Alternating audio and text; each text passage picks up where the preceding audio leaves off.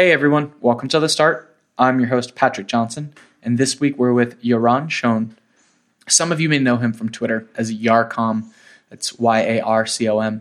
That's actually how I found out about Yaron, and it's interesting because in this talk, in this conversation, we sort of get to the point at which I figured out who he was, and that was when he was leading the New York design team at Twitter and helping them build a team and stuff. But there's a lot of backstory that led up to that point and when he was working at Twitter. But nevertheless, I found out about Yaron while on Twitter, while he was working at Twitter. And I followed him ever since, and I've probably chimed in here or there as a random, Twitter stranger in his Twitter commentary and stuff. But I was really, really happy to have him on the show. He is not old at all, but he's got a lot of experience in the industry. And what's even cooler to me is that he was born and raised in New York City and then moved out of New York, moved to Israel, lived, and that's actually where he started his professional career. So that was really, really cool to hear not only some life experience about New York City, what it was like growing up in the 80s and 90s here, also what it was like growing up in a totally different country, and then starting work in that country. And Yaron, he's done a lot. It's really, to me, it's really cool. We bring this up, and actually he's friends with Carl Stanton, who was a guest on one of the past seasons. But both of them grew up and entered the quote unquote industry at a time in which it was still very young and still very new, and it wasn't as defined as it is now, or it feels very complete. Yaron makes a really good point. He references something David Bowie said, that at one point music was rebellion and then it became normalcy, right? It was a moment in which people would rebel against the man, and then it got so commonplace that it became a normal thing, right? Like a place you go to work in. And when he entered the internet industry, the web industry, it was at that point a place of rebellion. And some would argue it still is, some would argue that it isn't. Doesn't really matter right now. But we have a really good conversation about his life, about some of the things he's started, some of the things he's left. Generally speaking, it's very clear that he is more than happy and more than willing to go out on his own and take those risks to start things. He's done that actually a few times in his life. But he also has, he's not completely jaded. He doesn't have a very narrow scope on this. He understands the rest of the industry and sort of the state of things and the directions that they're moving in and that kind of stuff. So I'm harping on one point, and I'll make this incredibly clear. He's been doing this for about like 15 years, and it's very obvious. He's lived it. He's breathed it. And he definitely has his finger on the pulse, and he knows what's going on while still, maintaining his own identity and being himself and enjoying his own pursuits. I don't really know what else to say other than it's getting warm around here. I've had a lot of fun recording these episodes, especially this one. Oh, here's the big part that I almost missed. So Yaron came over to my apartment and we recorded, and it was going really, really well. And at one point I brought him a book because he mentioned, he grew up in New York City, and this book is called Back in the Day. It's by Jamal Shabazz.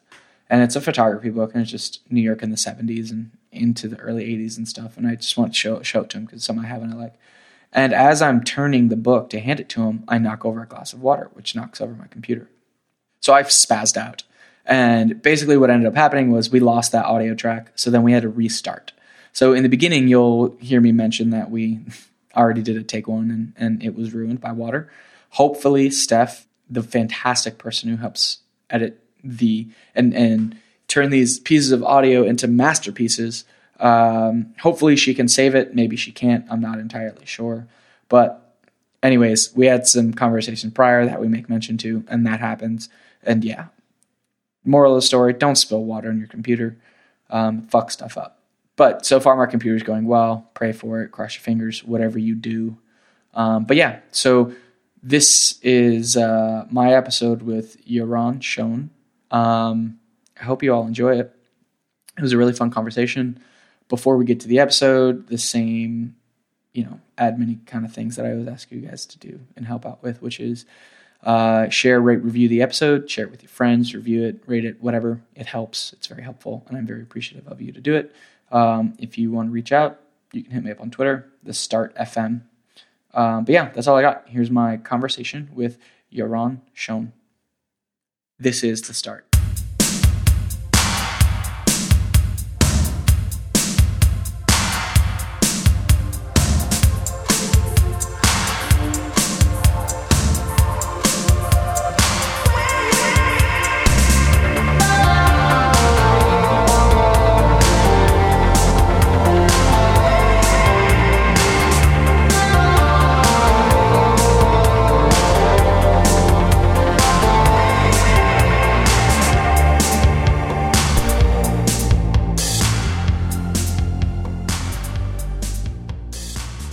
Welcome to the start. Yaron, welcome. Thanks. This is take 2 for all the listeners. The first take ended very quickly because I spilled water on my computer. Spilled water on the computer. It's still working. Yeah, that's which actually is miraculous. Blessing in disguise. So, all right, you listeners, we're going to cut right into it. To give a brief recap of what we've already discussed, I quote unquote met Yaron, or became aware of his existence via Twitter. He was working at a company, and he just gave me this backstory. He was working at a company that was acquired by Twitter, which helped Twitter open their New York office. And I found out who he was because he was a designer at Twitter. And then him and I have a few mutual friends. One is Johnny Hallman, who's been on the show. And now that I know that you know Johnny and that you played basketball, I am going to bother you until you come out and play basketball with us. No. Well, let's repeat the name of the team. Yes, it's Bad Brooklyn Basketball. And I am not good enough for that bad Brooklyn basketball. I used to be good. I used to play high school basketball. I think you're better than you think you are. I haven't played for 20 years, so I'm probably not as good as you think I am. For what it's worth, and this will be my last 2 cents on it because I don't want to be too pushy. Mm-hmm. It is experience levels of all experience levels that play with us. Some can barely dribble a ball.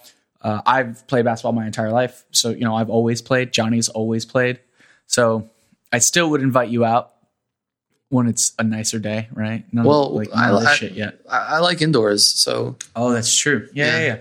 I wouldn't mind indoors, but. Then maybe I can. Just don't tell Johnny because he's going to nag as well. Mm-hmm. Hi, Johnny. Hey, Johnny. All right. So as we were talking about before, you grew up in the city, and you grew up in the city in the 80s. That's right. And you were telling me the Lower East Side was like trash cans on fire. That's right. So it was, the 70s was trash cans on fire. Yeah. I was born in 79, so I kind of missed the trash cans on fire, but it was still rubble. Yeah. I mean, my parents didn't let me go to the Lower East. And what neighborhood did you grow up in? Upper East Side. Okay.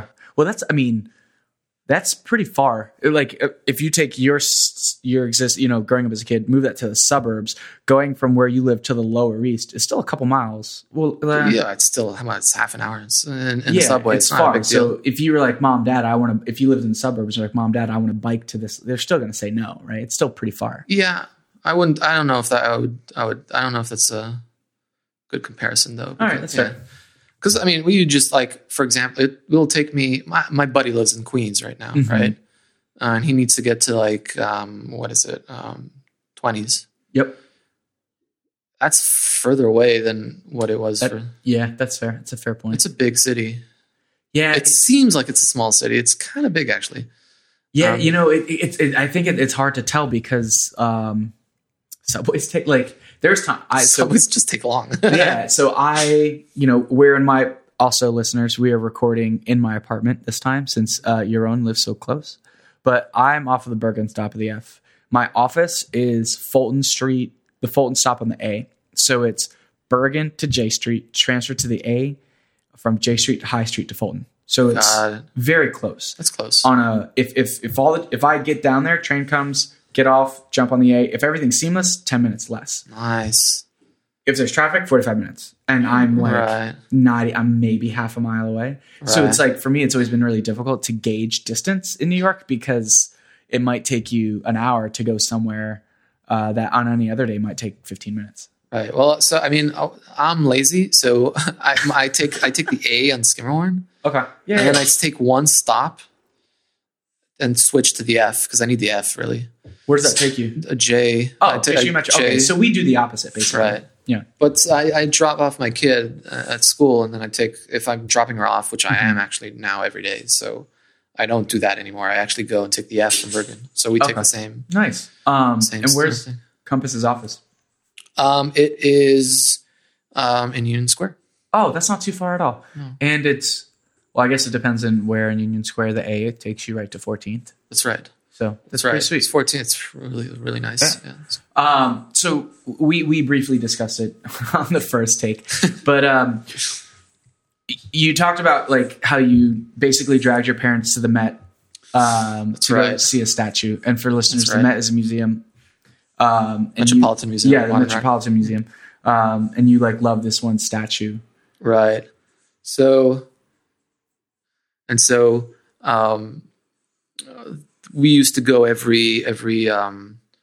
almost every weekend to the Met. Yeah. There was this one statue that I was obsessed with. I think it still exists even now. I have an urge to actually go and check to see if it actually still exists. But it was basically this one statue that had, I think it was a lion with a broken head or something like that. But I was obsessed with it, and I took my parents all the time there, and it was great. It's great to have all that access to culture. Yeah, I grew up in Central Florida.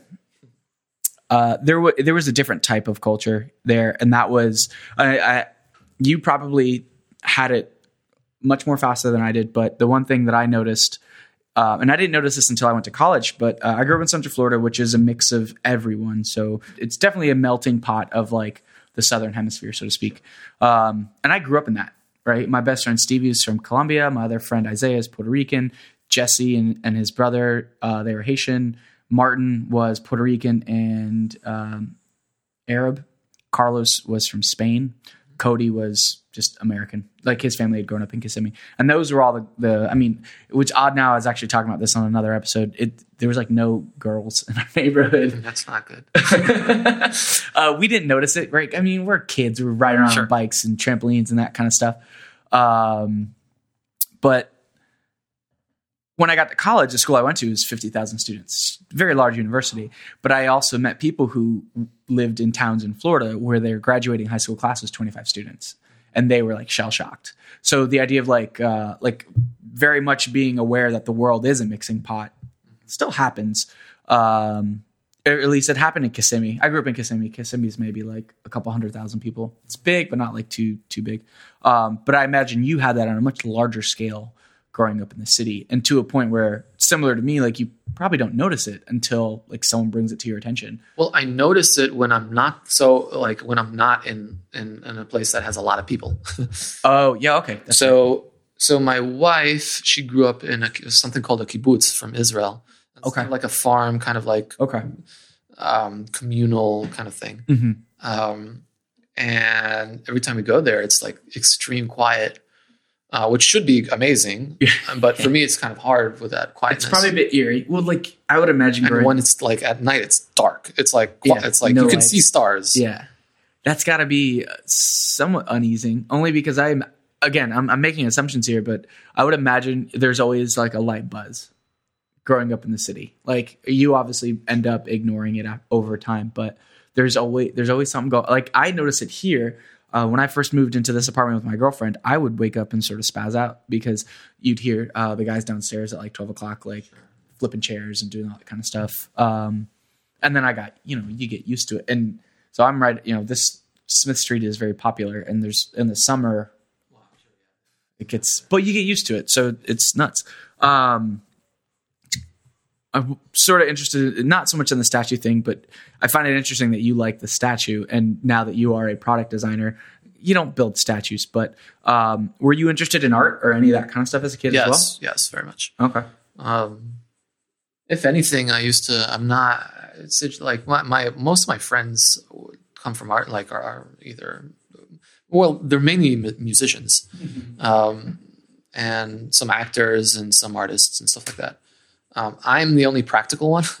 Okay. If you can call design a practical thing, but So yeah, I'm actually more attracted to art than I am to design. Did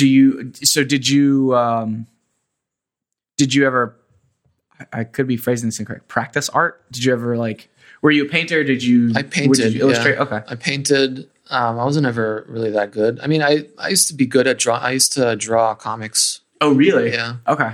But not silly comics, like Wolverine comics or something. And I used to do that, but I stopped at some point. I think puberty.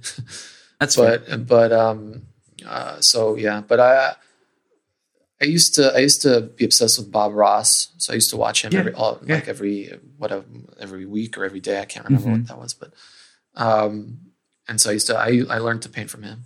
Oh, really? Yeah. Let's put some little smiles on these trees. Yeah, I know. I can actually, if I'm designing and I'm just doing something really hard, I may or may not put on Bob Ross. Really? I mean, and just listen to it because it's just so. It is. He could have probably been one of those police negotiators when the person's trying to jump off a bridge or whatever. He's like, come on back. You can also be one of those. You can narrate one of those meditation apps. Oh my god, that would be awesome! That'd be amazing. Yeah, I'd buy that. So then, all right. So you used to draw. You did comics. So are you still into comics and stuff? Not really. That's fair. I admitted to some friends last night that I had never seen. So this is semi-related to comics. I had never seen any of the Star Wars until this year, and that's because some of the people at work are really big into Star Wars and they come from that the old school nerd, right, stereotype, right, comics, Star Wars, that kind of stuff. And I told them I would go with them to go see The Force Awakens. Before seeing all the others? No. So yes and no. Okay. I committed to that prior to ever seeing any others. But the week we saw it on a Thursday, so Monday, Tuesday, Wednesday, I watched 4, 5, and 6 after work. Yep. So I was caught up. Star Wars, the story was freaking awesome. And then some of the guys at work also suggested Netflix is doing a lot of the Marvel, the comics and turning them into shows and stuff. So Daredevil, Jessica Jones. I always say January Jones, Jessica Jones. And they're really good. I feel like I missed out on so much as a kid that I didn't because the storyline is for Netflix and some of these production companies, all they're doing is taking a well-crafted storyline and just making a show out of it. They don't have to, they do hard work, but the hard work of creating the story, it's already done. Right. It's already there. But there's some shit as well. Yeah. That's okay. I mean, yeah. There's Flash, for example. They're butchering that character as well. Are they really? Oh, so bad. So I don't know what to say about the TV shows, to be honest. That's fair. I don't know. It's hard. That said, they're really cheesy in my mind, right? And they're campy. Oh, totally. And so I tease my wife. She likes to watch the Flash for some reason. Okay. And so does a buddy of mine. So they're kind of they're both of them. They have one of those flex things that. He has this video, this shared video library that we can actually watch from. It's his, and we can watch from our place. Wow, that's cool. Something, yeah. It's probably, I don't know how legal it is. I haven't said it. So they watch Flash and they like it a lot. Mm-hmm. And I just tease them all the time because it's just so bad. It's really campy. But then when I look back, I'm like, well. Comics are kind of campy too. They're kind of maybe it's actually okay. I don't know. So the TV shows are less intriguing to me. I like the movies. I like the movies because they're fun. They're I guess, but not more than that. The way I sort of described it to a friend was that, and this is again coming from someone who has no background in comics, but I feel like right now is probably a perfect time to do it because the technology to create super awesome effects and scenes is really good and then you've got this great technology and partner that with this crazy story of yeah, exactly. All the stuff that comes from comic book storylines. And it's I think about Captain America and Iron Man and the Avengers and those storylines. And I only know what I've seen in the movies. But when Captain America was Winter Soldier, whatever it's called, the second one, when he jumps up He like jumps off of a car onto an airplane and then destroys the airplane. We actually saw that like 2 weeks ago. It was good. I mean, I liked it. But I feel like if that were done in the 90s, it would have looked good for the 90s, but like it wouldn't have looked as seamless as it does now. So it just makes it so much better. What's funny is that there was a Flash show in the 80s. Oh, really? Yeah. And the actor that played Flash is the actor that plays the Flash's dad in the new one, which is kind of like this, whatever. I'm sure they did that on purpose. Very cheesy. But, and I loved it. It was one season. Mm-hmm. It was one season or like two, maybe. I think it was one. And I was obsessed with it. I really liked it. But it looks so ridiculous now when you see the pictures. He has like the Flash has this the two like lightning bolts like lightning bolts or whatever. So they made it like big, like literal, like big in this. So that's hilarious. Silly. I don't know. That's it was dark though. Oh, was it? It was dark. Like if you after this you could Google it, but it was dark. I'm for the 80s. I'm envious that I've got older friends who tell me about all like the corny shit that happened in the 80s, but I'm like, man, I was born in 88. I didn't get to see any of it. Yeah. We just watched last night. We watched Fuller House. So I saw the Fuller House hashtag going around, and from some people said it wasn't very good. I liked it. Fuck them. I liked it. I liked it. What was scary, funny, like whatever. It was 29 years ago. Oh wow! It was like na na na na na, and then it's like this whole like the opening, and then it says 29 years later. Oh my god! And then me and my wife are like, oh my god. So wait, did they bring back all the original characters besides the twins? Oh really? Okay. Yeah, I don't know. There's some legal or whatever. I could see that. But it was kind of embarrassing or whatever that they had these kind of like inner jokes.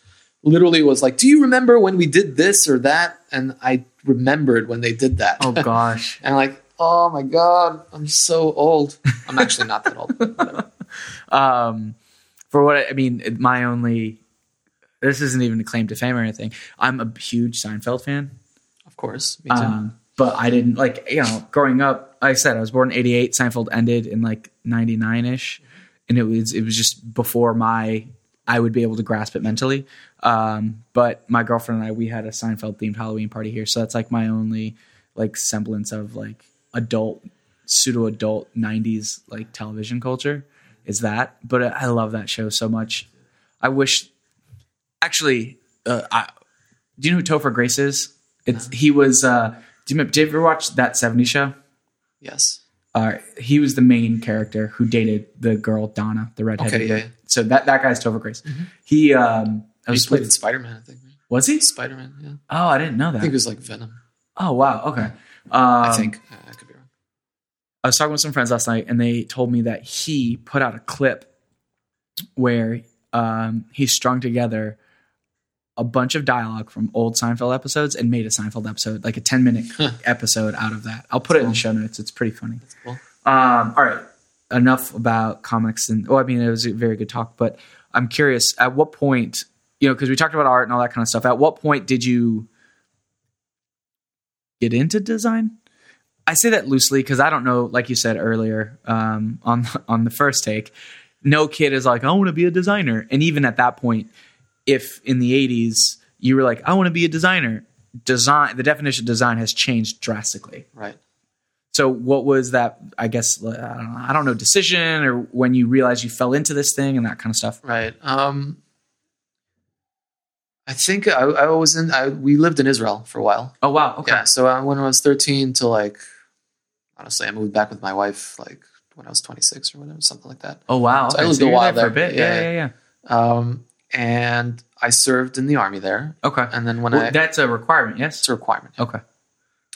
And when I left, when I was discharged, I didn't know what I want to do. I really didn't plan anything. Normally in Israel, what you do is like you go to the army. A normal kind of typical life cycle is that you go to the army, and then after that you go travel. You go backpacking. So most like kids go after the army. They go backpacking, and so I was thinking of doing that because I didn't have like a career plan. Or anything. But my mom suggested that after the army, they give you like free kind of like, what's the word? Kind of like courses, I guess, for like professional courses. Yep. And there was one that was called multimedia. Okay. And I grew up with computers all my life. My dad worked at Bell Labs and all that crap. Oh wow! And so we had like the first. What'd your dad do there? He was just a mechanical engineer. Okay. Before that, he's into like he built missiles. He does IA now. He's like Holy cow. AI. Yeah. So he's like this kind of crazy scientist kind of. Yeah, that's really cool. And so we grew up with computers all like my entire life, and my mom thought that the multimedia thing, because I kind of had a good thing with computers and I liked art, could be an interesting thing. And the course was literally like just crash course on everything. Sure. Like After Effects, Lingo. There's a thing called Lingo. I've never heard of it. Yeah, it was like whatever. It was a thing. Yeah. HTML, 3D Max, freehand, Photoshop. Freehand is like Illustrator. Yeah. And a bunch of other stuff. And so I took a crash course on it all. And all the programs were kind of they were fun, but they took so long to render. Oh, I bet. Like 3D and like video. I really liked video. Me and my buddies used to just record video all the time. Mm-hmm. We used to do like video clips. Like we did Beastie Boys. We just reenacted Beastie Boys. That's awesome. Reenacted Green Day. Oh, so that's put cool. up our hair and shit. Yeah. So I really liked video, but just the rendering was disgustingly slow. Yeah. So that really bored me. That's fair. And well, it doesn't. The feedback loop isn't. The feedback loop doesn't happen in short cycles, so it's really hard to like. Not at all. It was like 2 days or something like that. Yeah, so I've heard. We had Dan Mall last season, and he was telling me how when he was in college doing like animation stuff, typical college student where he would wait till the night before. Right, you can't do that. But what ended up happening with the animation stuff is he would go to the computer lab, work till 2 a.m., let it click whatever to start rendering, go home and put a note on the computer says don't turn it off, it's rendering or whatever. Right. Come back and there was an error. Of course. And you know what I mean? So it's like he also mentioned that it was just like it wasn't like the rendering thing fucked it all up for him too. Yeah. If I would have done the same thing today, I don't know if I would have been a web designer. Oh yeah? Yeah, I don't know. It was rough. That was like it was 2 days of like rendering of like moving something for like I don't know, like a pixel. That's or whatever crazy. It is. Like, oh, I want to move this, render the whole thing again. And it was just boring. I bet. So I stopped with that, and then I learned HTML, and I found it fascinating that I can write something in text and immediately render it in a browser and turn it into something visual. I felt a little more in control, and I found it fascinating. I guess that's kind of what attracted me to HTML. Yeah, that's the kind of the first thing that attracted me to HTML. I got my first job. I finished school. Yep. I was actually thinking of going to travel in India. Took a lot of like time for me to actually, because I was kind of scared doing it by myself. Sure, so that makes sense. Yeah, like six months or whatever. Wait, scared of traveling or scared of working? Scared of traveling. Okay. I was like, I'm going to travel 6 months to India like by myself. That's rough. It's hard because if you get in a sticky situation, you got no one to. Yeah, and I really like food, and I like I'm not really, at least at the time, I wasn't that adventurous with food. And, sure. And I was like, I don't know what the food there, and I like I don't like sleeping outdoors and shit. Yeah. Not to say that they sleep outdoors, but like backpacking. Yeah. Is kind of like a thing. It's like I have to camp. I have to fend for myself. I have to cook for myself. I don't know, but it was just a thing that I was like, but I finally got the guts to do it, and then I bought a ticket for 6 months. Well, it was just like an open ticket. It was a one-way ticket. Yep. And literally the same day, I get a call from my school saying that they have a job opening. Oh wow! Yeah, and I was like, "This is terrible and amazing at the same time. Yeah. And then so I'm like, okay, whatever. I have a ticket. I'll still go. Yeah. You just maybe I'll just stay for 6 months. No, I said I'll still go to the.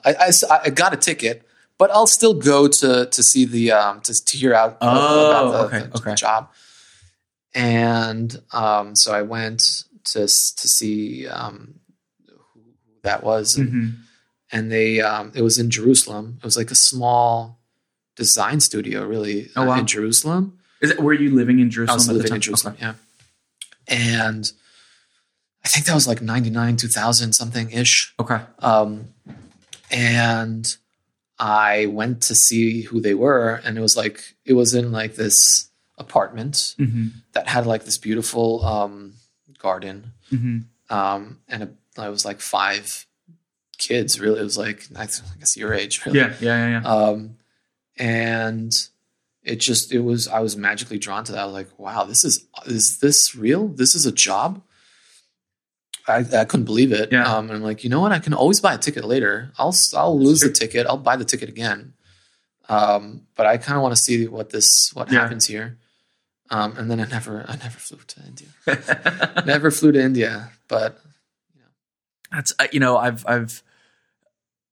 we had another guest. I know I've mentioned a few, but Carl Stanton, he now works at Huge. He's a friend of mine. Oh, you know Carl? Yeah, okay. We work together at Fantasy Interactive. Oh, yeah. Okay, all right. So he's a good friend. Yeah, I want to hear about this. But amazing. Okay. Do you know what he was doing when he was younger? DJing. Well, so DJ was one part. And I'm speaking as if I'm speaking. I don't know his life in detail. But what we were talking about is he had always switched back and forth between like programming and DJing.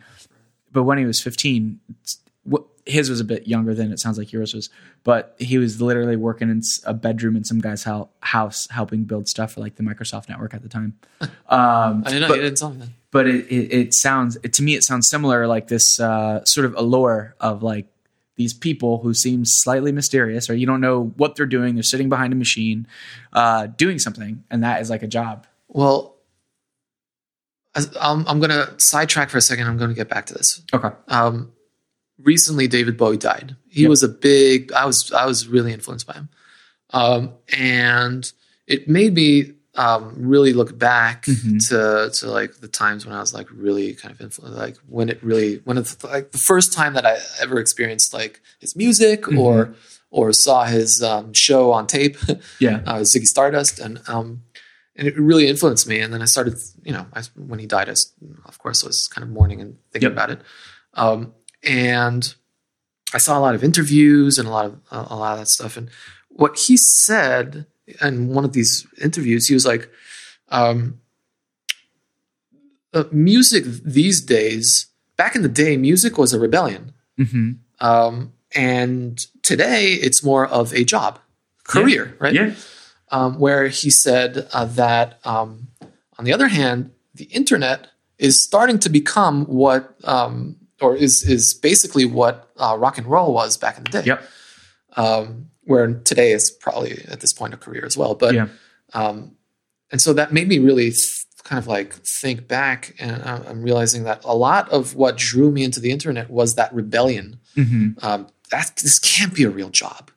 Right? This is not a real job. Yeah. It's just sitting in front of a computer. That's awesome. I can come in with my boxer, not my boxers, but like my sweatpants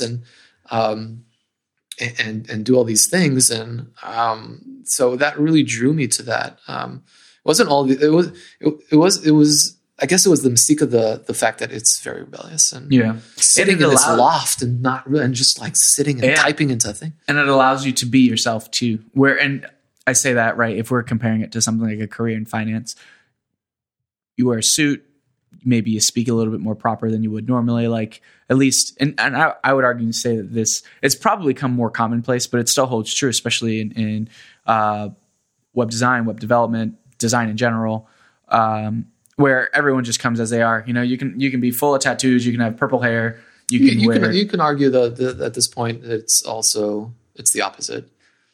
You can argue that the norm is you guys don't see what I'm wearing, but like the norm is what I'm wearing right now. T-shirt, hoodie. Yeah, so you can argue. Some days I really want to come with a tie and like a suit. I guess that's fair. I can't do that. Yeah, well, you'd be the same way weird. That if you walked into a finance office in jeans and flip flops, you'd be looked at weird. You'd be looked at weird if you wore a suit into your office at Compass. Exactly. So the be yourself thing is, maybe 15 years ago there was more be yourself, but that wasn't really the thing. It was more like, it was literally rebelling against what people in my age and the older generations considered a job. And I barely finished high school, so to me that was like, fuck you all. This is amazing. Yeah. And also because I studied that kind of like multimedia, I got into like more like visual graphic design and stuff like that. And I considered print, doing some print design or graphic design, because that was also, there's no rendering really. So it was pretty quick, and I loved freehand. And to me, that was the internet was also a rebellion against that. So this is a different type of design that, like, I remember when I was looked at weird from graphic designers. They're like, what the fuck are you doing? Like, this is bullshit. Well, it's not proper. Like, yeah. And so, things changed, huh? Yeah, a little bit. And I take it definitely sounds like you took that job. I took that job. What kind of stuff were you guys doing at the time? Because you said it was a job for the university or the. No, it was this design studio. It was it was a web design studio. Oh, okay. That. Okay. So I say university. I don't know if it was a university. It wasn't at all. It was. I didn't finish high school, so it was kind of like this course that you train soldiers when they're done. Okay. Thing. So then those people called you and said, "Hey, there's a job opportunity." Yeah. That wasn't necessarily affiliated with them. No, it wasn't. They just they had this kind of like where would you find somebody that knows how to do web design in 99 Jerusalem? No one. Like, so you had to go to you went literally the way that you got a job back then. And this may sound crazy, but you had to buy a newspaper and look for listings, like the classifieds. Classifieds. Yeah. So they didn't put any classifieds for that. I guess job position there because it's a waste of money because no one would. Well, it's the wrong medium also. Yeah, right. And so they went to the schools to ask. That makes sense. Yeah. Yep. And what kind of stuff were you doing there? Because it sounds like you had a taste of everything, right? You had a taste of design. You had a taste, graphic design, like traditional graphic design, like web design, also a little bit of web development for, it was 99. So HTML alone is web development then. That's what I did. So it was, I was a jack of all trades. So I did, it was primarily HTML, design, like Photoshop, freehand, and Flash. Oh, wow. Okay. So I did a lot of banner ads. I did, just pure websites. I just coded it up and tables in lines. I always wonder, and I say this, right? Like my development career is still pretty young. I've only been doing it for like 3 or 4 years. Prior to that, I worked in advertising. The listeners have heard this story 1,000 times. Didn't like what I was doing and switched. But I'm interviewing someone like you. You're 36. You clearly have substantially more history in this industry than I do. And I've interviewed a few more people like Carl, who again have substantially more history. And I just think about what design approvals were like. Design approvals? Well, like, you think there's no such thing. Well, yeah, you think about it now, right? Like I work at an agency and we might have like component based approvals, right? Like here's what this list, like we do a lot of publication, design and development stuff. So here's what like related article lists. Here's what it looks like in this format. Here's what it looks like in this format, blah, blah, blah, blah. How do you guys, here's what it looks like when you, on a phone, on a tablet, et cetera. And it's definitely it's a process. So then I think about what Microsoft's website looked like in the early 90s, right? It was just like this weird thing. Space Jam. Yeah, Space Jam, right? Like, what the hell were those meetings like? Because you're not only are you talking about a medium that not a lot of people worked in or knew about, but then even worse than today, where you might have a stakeholder who is totally removed from design making approvals on a design. But back then, it was like this thing that people didn't even know part of their company were paying salaries for people to do. Right. So it was depending on – so we did two things. We had clients and we had we actually built some sort of kind of like MailChimp. And wow. And then we had also kind of a Squarespace. And we tried to sell that to our clients. Yeah. And there were two types of clients. There was a client that really just didn't care. Mm-hmm. They had to do a thing. They had to have a website. Yep. And that's really... It came down from above. They just need to make sure it happens. Right. Yeah. And there was the clients that really cared. The problem was that there was no real... I mean, it wasn't 96. It was still like 99, 2000. Yeah, so it was a little more evolved, but they still had... It was not enough exposure to real like good web design for them to actually give proper critique. Sure. So it was either do whatever the fuck you want or do whatever the fuck they want.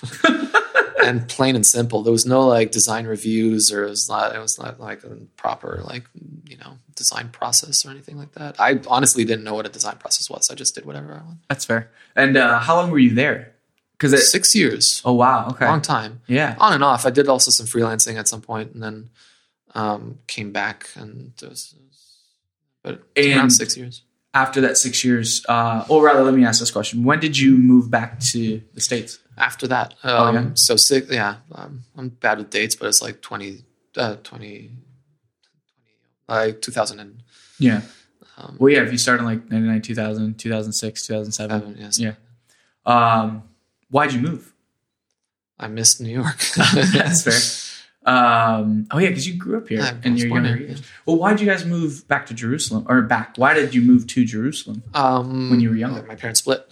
Okay. Yeah, so okay. I moved with my mom. Okay. And was your dad still here? Yeah. Okay. I eventually moved back, but he stayed here. Gotcha. Very cool. So then you've got 6 years of web design development experience. I would argue and say again, well, around that time in the 2000s, everything. You probably have much better history of this than I do because I just read about it. But there definitely was a point in which browser wars was a thing, but then everything sort of just not stopped, but like CSS didn't continue to move forward and things just paused. So one would argue that you probably knew all the HTML tags, all the CSS properties, attributes, all that kind of stuff. So, well, to some degree, right? JavaScript definitely isn't the JavaScript it is today and that kind of stuff. So you had this like compendium of knowledge, right? You had all this knowledge to make you a fantastically viable web designer, web developer. What did you do what was your plan when you got to New York? Like you came back because you missed it. And you were with your wife at the time then, correct? Yep. Okay. Were you just like, all right, I'm just going to go open up Craigslist or, there's probably job boards, but not like there is today. Yeah. Well, what we did was basically, I applied from Israel to jobs. Okay. And at that point I was really big in Flash. Yep. And I really liked that scene. So I applied to Advanced and to Fantasy Interactive. Okay. And Advanced is another... To Advanced. Oh, to Advanced? Okay. And so I applied to those two. And I think Firstborn, which is another... Yep. And I think the first person that replied was Fantasy. And this was Fantasy in New York. Yep. Okay. And they sent over a design exercise kind of thing, redesigned like MTV, I think it was, or something like that. Okay. I did. I got accepted and I moved. Oh, wow. Okay. Pretty simple. So, all right. So then that's when you started working with Carl. Well, you guys Carl joined after me. Yeah. You guys met at Fantasy in New York. Correct. Yeah. He actually worked in Sweden for a bit, and then he moved to New York. If I recall correctly, the reason why he was in Sweden and then New York is because, well, there's a few reasons, but it visas, probably. Yeah, definitely visas. It was a lot easier for him to get a job in Europe from Australia than it was from Australia to the US. Which I think changed now. But yeah, he was telling me in that episode we talk about it. I guess there's like I would label that as a loophole, but I guess there's a trade agreement that is also beneficial to Australians trying to come and work in the US. Correct. So it makes it much easier for them to get a visa, right. To allow them to work. But there was also something where like he needed, because he didn't go to college, but he needed to have like twice as much work experience or some shit. Yeah, so he had to sort of go somewhere else to work and stuff. But were you guys both? I know of Carl. He's when him and I met and spoke, he was the director of front end, one of the directors of front end engineering at Huge. So when you guys were at Fantasy, or when your times crossed at Fantasy, were you guys working on the same kind of stuff, or was he more programming and you were doing more design and Flash stuff? I was never a programmer. I was never not an engineer, not a front end developer, nothing. Okay. I started my career writing HTML, not CSS or anything like that. Yep. Pure HTML inline styles. Yep. Actually, it was even harder because it was right to left, because Hebrew is right to left. Oh. So my entire beginning of my career is actually designing and writing HTML without CSS, right to left. So that got me into like really but when CSS became a thing, I was in Flash, so I didn't really care about it. Yep, makes sense. And when I joined Fantasy, they asked me, "What do you want?" Because I did a lot of action script for Flash as well. Okay. And when they asked me, "What do you want to do?" they segregated it, so it's very much design in Photoshop. And that's it. And then the front end developers develop. Yep. And then back end engineers, do their thing. So when I applied, I said, I don't want to not do Flash. I don't want to do Photoshop all day. Yeah. So they sent me the exercise for Flash, and I was way above my abilities. So I'm like, you know what? That's fine. I guess I'll. Photoshop might be okay. Photoshop sounds great. I did. I was a designer there, and he was a developer. Okay. So two different things. Yep.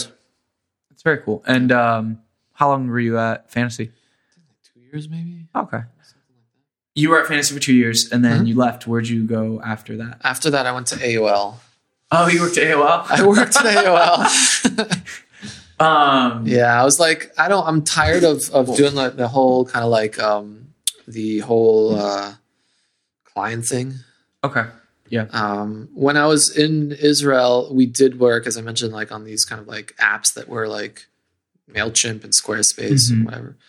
Basically made your job easier. Made my So, and I really liked that. I liked working on one thing and then iterating and improving it and having ownership and liking it. Like it's my baby.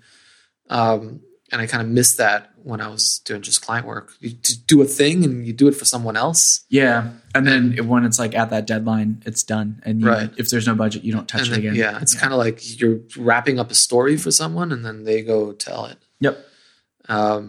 So. I'm not gonna say negative things, sure. But I joined there and I didn't stay for too long. At AOL? At AOL, okay. I was there for only 8 months. Okay. And then I decided to leave. They had this whole kind of like thing where they had to cut half the staff. Oh, wow. But the CEO said that whoever wants to volunteer will get an extra nice severance package. Makes sense. I'm like, yep, that's me. Makes their job a little bit easier. Right, yeah. But on the other hand, all the good people left. They all saw the ship sinking. You know what I mean? Like, whatever the circumstances were at the time, I'm sure they probably noticed it or had some idea. If not all, a bunch, right? Yeah. And so that was a risky, kind of interesting move that they did. I don't know if it worked out or not. It could have worked out for them. I have no idea. But I took the money and ran. And I opened up my own freelance studio, named it Made for Humans. Okay. And did that for a while. Wow. Yeah. Well, you went back and forth. I say back and forth. My brief knowledge of your history in my world is that you were at a company that, like we talked about, got acquired by Twitter. Right. And then I feel like after some time between that and now you're at Compass, you were doing Made for Humans again. Right. I did that again. Okay. I did Made for Humans. I had a close friend that worked at Google. Okay. Left Google, open, and then we kind of created a startup as well. And worked on that. It was a technology company. Okay. And then I became an advisor to it, and then we sold it to Twitter. Oh. And that's how we joined Twitter. Okay. Yeah. All right. So this all makes sense. For some reason, I thought you were just an employee there. I was just an employee. But we were hired through an acquisition. Yeah. Well, you were just an employee at Twitter, but the other company you helped create. Yes. And what was that company? It was called JewelPan. JewelPan? Yeah. What was it? What kind of stuff did you guys do? We built the Discover engine. Oh, wow. Yeah. That's really, really cool. Yeah. So we built a Discover engine. Mm-hmm. And it was really good, actually. But did you build? So I'm just curious. You built the Discover engine before the Twitter acquisition, and is that what sort of okay? Yeah. So they were probably interested in that. I would imagine. We were a search company, and we dealt with social search, and we aggregated a lot of social channels and information and signals. And we wanted to become a push search engine versus a pull. So Google would be a pull. And we wanted to push information and anticipate what you want before you know it. And or before you actually have to ask for it. And we thought that we could do that through understanding social channels. Makes sense. And so we did that. And we happened to build what Twitter was building. And so we got acquired. Oh, wow. How long were you guys building that before the Twitter acquisition? Took us a year or so to build. How was that? And I'm curious because I don't know that I have the guts to go out on my own. Well, to make the decision to be like, all right, hey, me and friend, let's go build something. So what was that process like? I say process. It probably there's a lot to that. I don't know where to start from that, but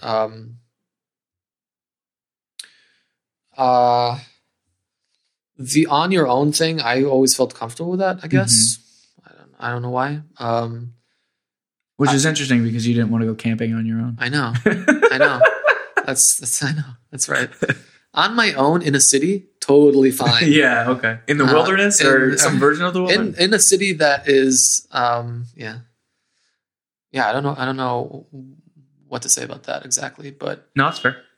It was a great experience. We raised also money, so it's not like we're you were not making money. Yeah. So it wasn't. I mean, it was a risk, obviously, but sure. Was at any point was these are my words, not yours, the goal to be acquired, or was that just like a happy accident? And I ask that because we're in the age of startups where some people make them strictly to just get bought. Right. No, the goal was not always strictly to get bought. It could never be the goal. It just can't. It can't be the goal. Or at least you can't publicly say that. Maybe some founders say that, that's what they want. It just can't be the goal. You won't get money for that. Really. Yeah. And it's not only that you just can't say it. I mean, investors are not idiots. They're not going to want to give somebody money just for them to sell. Yeah. And just selling is also, it's also relative. Like, you can't only want to just sell for like $10 million or whatever it is. Yeah. That's a lot of money for you and me, but that's not a lot for investors. Like, that's not what they want to hear, right? True. So I imagine if you're just going to be like just getting acquired, then that needs to be. That's a fair point. In the hundreds or in the billions, right? I imagine too, and again, I've never done this, but if you're, let's say with JewelPan, you guys are like, hey, we want to be acquired. At that point, you're no longer making decisions that could be best for the product, but making decisions based on your assumptions of how you can get acquired, right? So I could imagine that if that were the case, things might have gone they might have gone the same. They might have gone slightly differently because I think your priorities shift, right? Whereas if you're doing it to build this thing and you believe in this thing, you're going to, I mean, I'm going to make a terrible analogy or example. If you have a child, if you have a boy, and like your entire goal is for that boy to be a basketball player, you're going to raise them a particular way that overlooks a lot of ways, a lot of things than if you raise them just to be a good person. Right. I agree. Yeah. I don't think that's the right approach ever, to just be acquired. That's, I mean, if you're building a product, you want to build a product, right? Yeah. to build it to get acquired is a rough path. Because then to get acquired, also the chances of you getting acquired is very, very slim. Yeah. So chances of failure are very large. So what was, and I'm asking again because I have no knowledge in this, and it's sort of interesting. Was it just like an email that says, "Hey, we want to buy you guys," -- Jack? No, it was not that. It was. I don't know how much I can say, but I had a friend that worked there. Okay. I was getting feedback on the product that we're building, and I was like, "Whoa." Yeah, and it just ended up being a good fit. Yeah, that's awesome. Basically. And then through that acquisition, you were working at Twitter. And how long were you, I guess, at that point, a part of Twitter? I stayed there not for long. I stayed there for a year and a few months. Okay. Yeah. Not too long. That makes sense then. Yeah. And what did you do after that? Did you just go back to freelancing? No, I started my own startup again. Oh, wow. Okay. Yeah. Once you do it, you kind of get addicted to it. I guess that's fair. Yeah. So I was at Twitter. I built a team there at New York. Okay. I did the whole spiel, but I just didn't.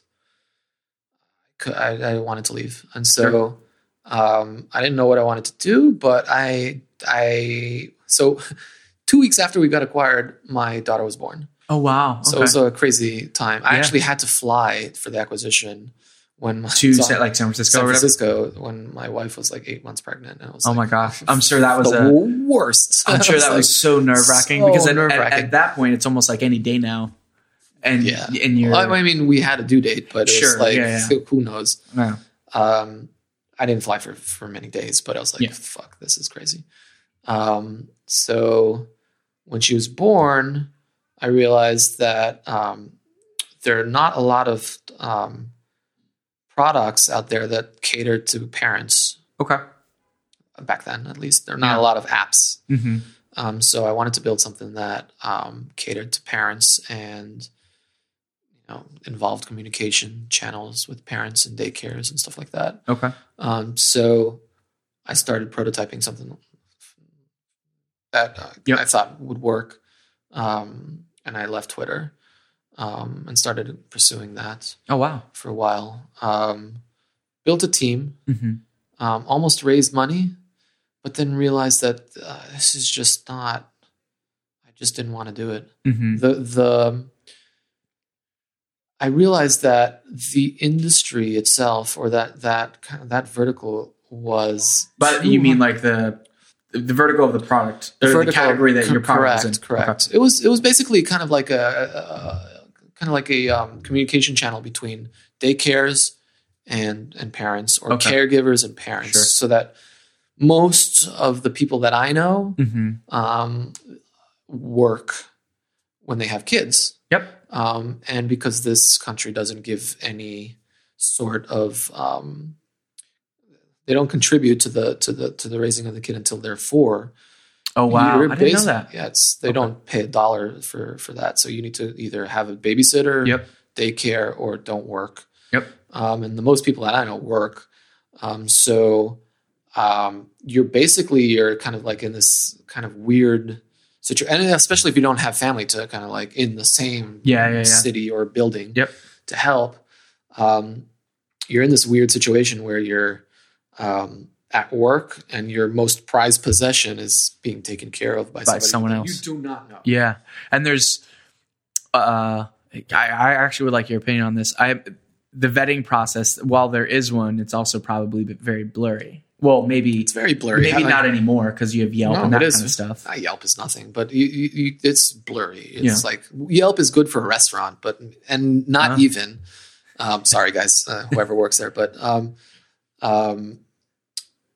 not for your kid. Yeah, that's crazy. So the vetting is you do that through going to the daycare or meeting the babysitter or whatever it is, and there was nothing. It's not. They're not going to sit with you all day, or you're not going to grab a drink or anything like that with a person. So you have an hour, an open house or whatever. Yeah, to make a really big decision that affects a lot of things. Right.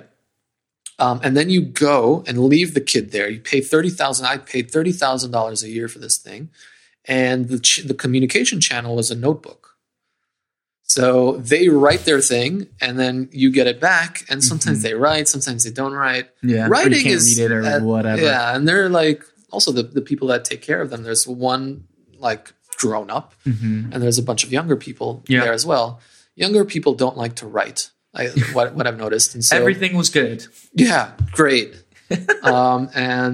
And so you don't get a lot of information through that, and that creates frustration. And even though it was a great daycare, I'm not kind of trying to diss them, but I can't imagine what a bad daycare is, honestly. So I wanted to create some sort of technology around that, realizing that this generation of people that build digital products haven't gotten into having kids yet. So not a lot of products out there that actually cater to that. That makes a lot of sense. So I'm like, I could be the first one or one of the first or whatever it is. But after building and after testing and after kind of like almost raising money, I realized that the vertical is just not a good one. What do you mean? The product was installing it into daycares and creating a CRM for them, two, some sort of communication channel between them. Yeah. Allows them to just manage their business a little bit better. Correct. And then some sort of viral network effect or viral loop with the parents. So the parents can share images or information with the grandparents or the friends or whatever it is, but it's not in Facebook, right? So I realized that the money that would come from that has to be through the daycares. And again, maybe somebody will come up with something different. What I came up with was that the money has to come through daycares. And daycares is just a terrible business. That's not a good way to. It's not a multi-million-dollar business for one daycare. It won't grow. And you're talking about thinking about acquisition. I can't really grow a massive business where people are just throwing money at me by being dependent on daycares, because there's like 1-2 conglomerate, big ones. Yeah. And then all the other ones are mom and pops. Yep. So there's this really long tail of flat out sales that I need to do one by one, knock on doors. Yep. That I need to do. And the conglomerates already have their apps and shit. Yep. So it's kind of, it was like and theirs is like private. They don't share with any, you know what I mean? It's not like a white label system or anything like that. Exactly. No one was really interested in white label stuff. Was talking to actually pretty big, let's just say food companies that are to white label those apps, but it's just I don't want to take somebody's money or some investor's money if I'm not comfortable with what what you're selling essentially, right? So I just decided to not pursue this fundraising, even though I was close, and decided to stop. And then I just took a breath to like, okay, what am I going to do? Yeah. And then I built an amazing team, a bunch of people that are from FI. Oh, wow. Okay. And we just did client work again. Okay. So you guys, you didn't leave that. You guys just stopped building that thing. Yeah. Or the pivot or whatever. We pivoted really. And we just did client work, and it was great. And as a side note, all along, the same team that did that, also we built I have a lot of shit, but we also built a product called Float, which is a scheduling app. Yeah. And that was all along. That we actually shipped. We built that before I joined Twitter as well. Oh, wow. Okay. I'm doing a lot of stuff. I'm actually doing less now, but so we kind of focused on Made for Humans, and we focused on Float as well. That's really cool. Yeah. Was it hard to switch from a product-based business? Very hard. To taking on clients? Very hard. Okay. I just didn't like it at all. I also noticed that, and I know this is a conversation going on in the industry right now, but I did notice a shift of just less work out there. Oh, yeah. I think less work.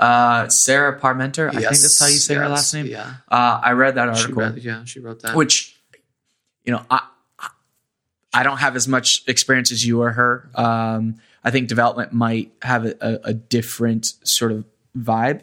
That's my take. I also have a full-time job, and I do freelance on the side. So if a client comes to me every 4 or 5 months, I'm fine. Yeah, I'm good. So I personally don't know how that goes, but the agency that I'm at, we have some big clients, we have smaller clients, and the one thing that I've realized, and I think this, I'd be interested to know if this attributes to it at all, is if you have client A, let's say, no, actually, let's do this. Let's say you have client which is Sony Music, right, and then you've got another client which is a local like Threes Brewery, which is down in Gowanus, right? Both of them want a site redesign. And if you go to Sony and you're like, hey, this is going to be $400,000. Sony's probably like, okay, whatever. You tell Threes Brewery it's going to be $30,000. They're like, that's a lot, right? Like the premise of what is a lot of money to various groups changes. And I always think how that, like, not so much what happens, but how those conversations go. Because the work that we do, it can be priced high. It's benefit for us. But people have different, the value of a dollar changes from business to business. So I've always like sort of thought, I've never been in your shoes in that regard, right? Like trying to acquire, like get clients and work with clients, bill clients, all that kind of stuff. So I always wondered what the hell that was like. There's many ways of approaching it, really, but there's primarily two, I think, which is kind of the hourly rate. Mm-hmm. Yeah, and then the what Dan does. Like value-based pricing. Yeah. I never was, and I told this to Dan. I think that's not my fault. Like it's a fault, but I never was able to really understand or grasp how to do value. Yeah, it's hard stuff. I mean, I think it's interesting. I read upon it. I don't know. I think it's potentially the right approach. Yeah. I just don't know how to do that. Yeah. So we had an hourly rate. And it was high. And so that filtered out a lot of stuff, but that's how we did it, really. We just priced high, so we went to the people that could pay it, really. That makes sense. That's how we approached it. How many people were on your team? We were like 5 or 6. Oh, wow. Okay. Yeah. So you guys had like to me, that sounds like to me, it's a good size, right? Because it's enough that you all can like still like go out and get drinks and have fun. Well, we're also good friends. Yeah. So we got lucky. Yeah. That's awesome. And how long were you guys doing client work? Did that for a year. A year. Oh, okay. Year. All right. And then what happened? We got acquired. Is that Compass? Okay, very cool. And how did that come about? And I asked that because I don't know the relationship in terms of time, but that I remember at some point the Tihan and Lax guys left and went to Facebook. That's right. That was somewhat after that. Okay. Yeah. So, and in that time span, there was a lot of discussion about design studios, agencies being acquired by other companies. That's right. And then that sort of happened with you guys. That's right. They were. Look, I don't see design studios thriving. I hope to be wrong because that's my history, really. Yeah. But I just don't see how that works anymore, especially in the environment of like building products. And there's kind of like a conveyor belt-ish kind of system of building things, right? When you're outside, you're consulting. And if you're consulting, I don't know, like that's all these companies are, every company right now, the way that I see it, is going to become a software company. Yeah, right? I could see that. I don't see any other way, right? Yeah. All the ones that are not software companies will die. I really truly believe that. Like, I don't see how they can survive without having the DNA, or unless they put a lot of money. So wait, into establishing. What kind of companies are you defining? The reason why I asked is because Pampers is never going to become a software company, right? Well, Dannon Yogurt probably won't. Those are more CPG based companies, right? So if those companies want to still cater to consumers and not be B2B or anything like that, and even then, I don't see how they can't do. They won't be. I don't see them existing too long. Okay. I just don't. And when I say too long, I'm saying decade 2. But yeah, sure. But I don't see. You know what? Yeah, I agree with your point now. Now that I'm thinking about it, because being a software company doesn't mean you need to build a product. It just means that you technology is embedded and integrated into. Exactly. Yeah. Okay. So you would have like Uber, for example. That's a taxi company. Everybody's talking about it's a taxi company, right? Yeah. Or Warby Parker they're glasses. Glasses, yeah. Compass is real estate. Yeah, that's true. So, but we're all infused by technology. We're technology first. Yep. And that's the difference. But yeah, that's you guys wouldn't exist without the technology. We're a technology first company. Yep. We have the best. agents in the world, but we're also and a pretty damn good website too. I remember when I was looking for apartments. I don't know if you guys were there at this time or not, but when I was looking for apartments, you got like shitty real estate company sites and like Pad Mapper, which is like a really rough aggregate of criteria. Well, I think they're required now or something. Oh yeah. And then Compass comes around. I'm like, oh fuck. At first I thought it was a real estate company, like a New York City based real estate company. It is. But I didn't realize that they were just, I mean, it is. I didn't realize it was what I thought it was going to be like a Rapid Realty. Well, right. It's like we're not an aggregator. We're not truly or anything. Yeah. But then I was like, wait, is this a real estate company? Is it an aggregator? Yeah. It's like, I don't know. All the apartments that were listed were above my price range, but I always like Compass was the one that I always went back to because it just looked really good. Great. Thank you. But that's really it. Like we're a real estate company that is tech first. So we can build these great software for our agents and our customer and clients. So that's really the way that I see it. And so, how can you build software for when you're outside of the company? I just don't see that happening anymore. Yeah. What happened up until now was that all these agencies, and when I grew up in the industry, we built and packaged stories for others to tell, right? And oftentimes it was campaign based. Fantasy exactly Interactive what it is. is a perfect example, right? It's like a website or selling a story about the company. Yep. A product is more building an ecosystem for others to tell the story. Yep. You can't. It's not a packaged story. It's kind of an ecosystem for others to tell. It's much less. The contents are much less defined. Right. And so, sometimes not. But you can't build an ecosystem that from outside. You can't. You can consult. Yeah. But I just don't see how that works. And I have many friends that do that right now, and they're great. So I don't want to step on their. No, I think it's fair. It's interesting, and again, it might be my lack of years of experience, but I worked at a company that I was the in-house web developer. It was not a product company. It was not a technology company. Technology, in fact, was a bit foreign for them, so that was a little rough. Right. I've got a handful of friends that work. My friend Jackie. Do you know Jackie Balzer? She works at Behance.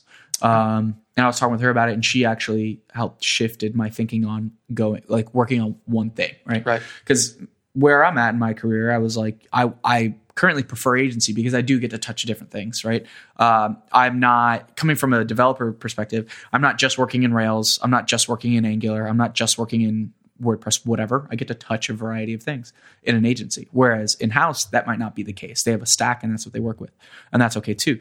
But for me, I like the variety. A good example, we've worked, the agency that I'm at now, we work with some timing publications. So we redesigned Travel and Leisure. We redesigned Food and Wine. We redesigned Southern Living. I did Southern Living. One of my coworkers, Dan, did Food and Wine. My boss, Ryan, did Travel Leisure. Different teams internally at the time. Same technology because they run on like Drupal kind of stuff. Different design and that kind of stuff. And I like that. And I could go to Dan and ask Dan how he built something because he built something similar but slightly different. And I like that about the agency. But I'm also sort of nervous about everything that you mentioned, right? Where it's really hard for this obscure third party that only gets spoken to when called upon to help build long-lasting and evolving and growing products.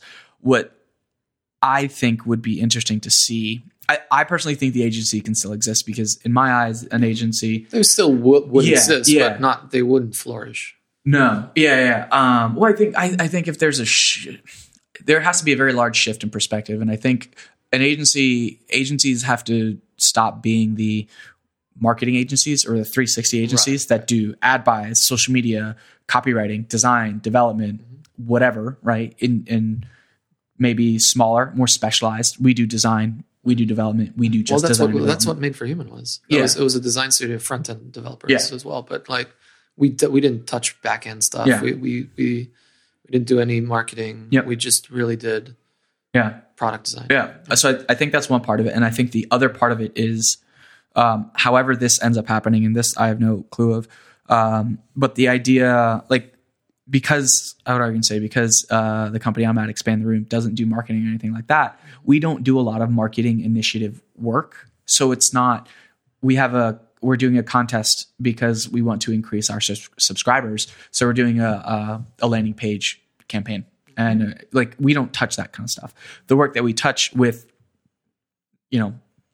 travel and leisure, it was much longer term work. So we were, it almost, I don't want to say embedded, that's the wrong word. We weren't in their offices or anything, but anytime these discussions came up, we were there. And I feel like that if agencies still do exist, what needs to end up happening is that they are not one-off campaign, but they are equally a part of the conversation as anybody else. What makes that somewhat difficult, though, is why the hell do you hire a campaign if you have an in-house design team or in-house technology team? And that's where it gets weird. And maybe it's these guys can do iOS and we're not good at iOS. Like I don't at that part, I don't even know. Right. The business model doesn't make sense because you need to charge more than what a salary would cost, right? Yep. In order to exist. Yeah. Now, why would I pay for that as a company? Yeah. When you can just pay for a salary. You have to be extremely better. Yeah. Fundamentally, like better. Or you need to be something like, fuck, I don't have enough time right now. Let's outsource this. Sort of like the emergency. Right. Yeah. But that you can't. That's a bad business model to be just for emergency. So yeah. And as a company, if I would ever start any company right now, it has to be tech first. Yes. Just has to be. And if that's the case, I need that in the DNA, and they need to be part of the team. Just like I'm not going to outsource my like a normal like if I'm not going to outsource like my legal my accounting when you're kind of like a normal company or established company, right? Yeah. You may do that when you're 5 people, but or 10 or whatever. But at some point, you need in-house accounting, right? So it's kind of the same thing, I think. Yeah, no, it's fair. I think it'll be. I very much liked that Sarah published that post, which I'll include in the show notes, mainly because I think the comments were actually equally as interesting as the post itself. But I would really, I don't read. I honestly, I probably should. So typically, I do not read comments. I read it when there was one comment. Right. So she must have recently posted it when I read it, right. and then I went back to it because it was on like the designer news forum or some shit.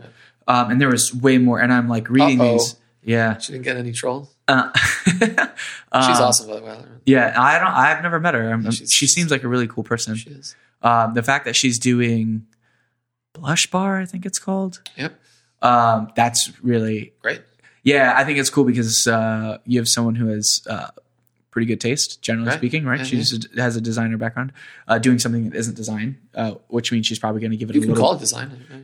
Yeah, but it like it's not like she went off and started in the studio. Yeah. I think it's interesting that people in our industry are branching out, starting cafes, things that you would normally categorize them as doing, which I think is pretty cool because they have probably a different perspective.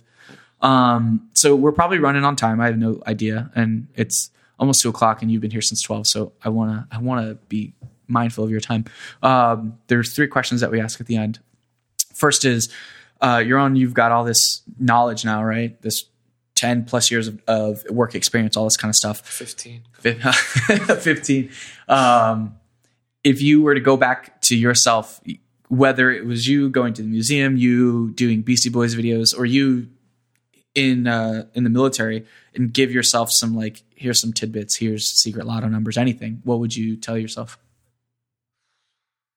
I don't know. That's a good question.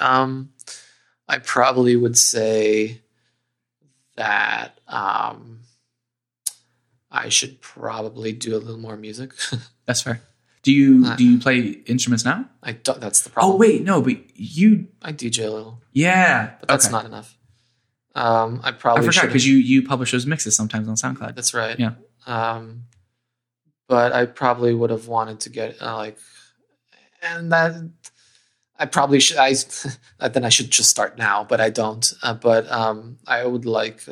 I should have continued practicing whatever I played, because I played a bunch of shit. But I never followed up on that. Take things sometimes a little less seriously. I sometimes take them too seriously. Sure. I don't know.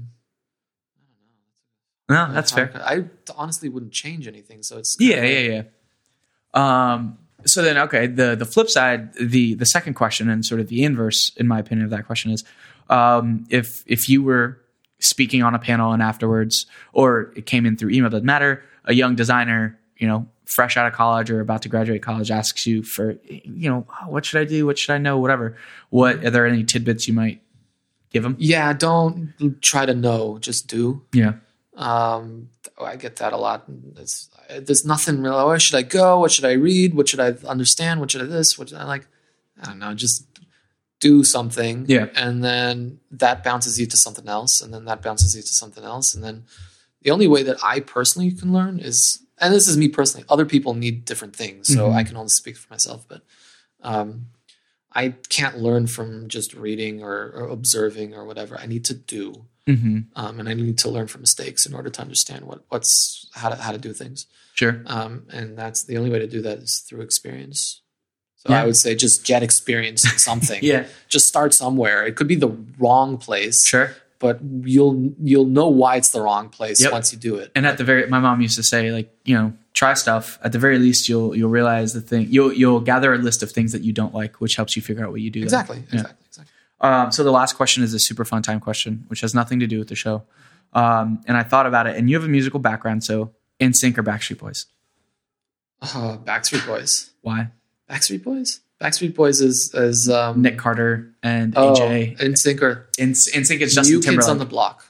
Okay, all right, I'll give you that answer.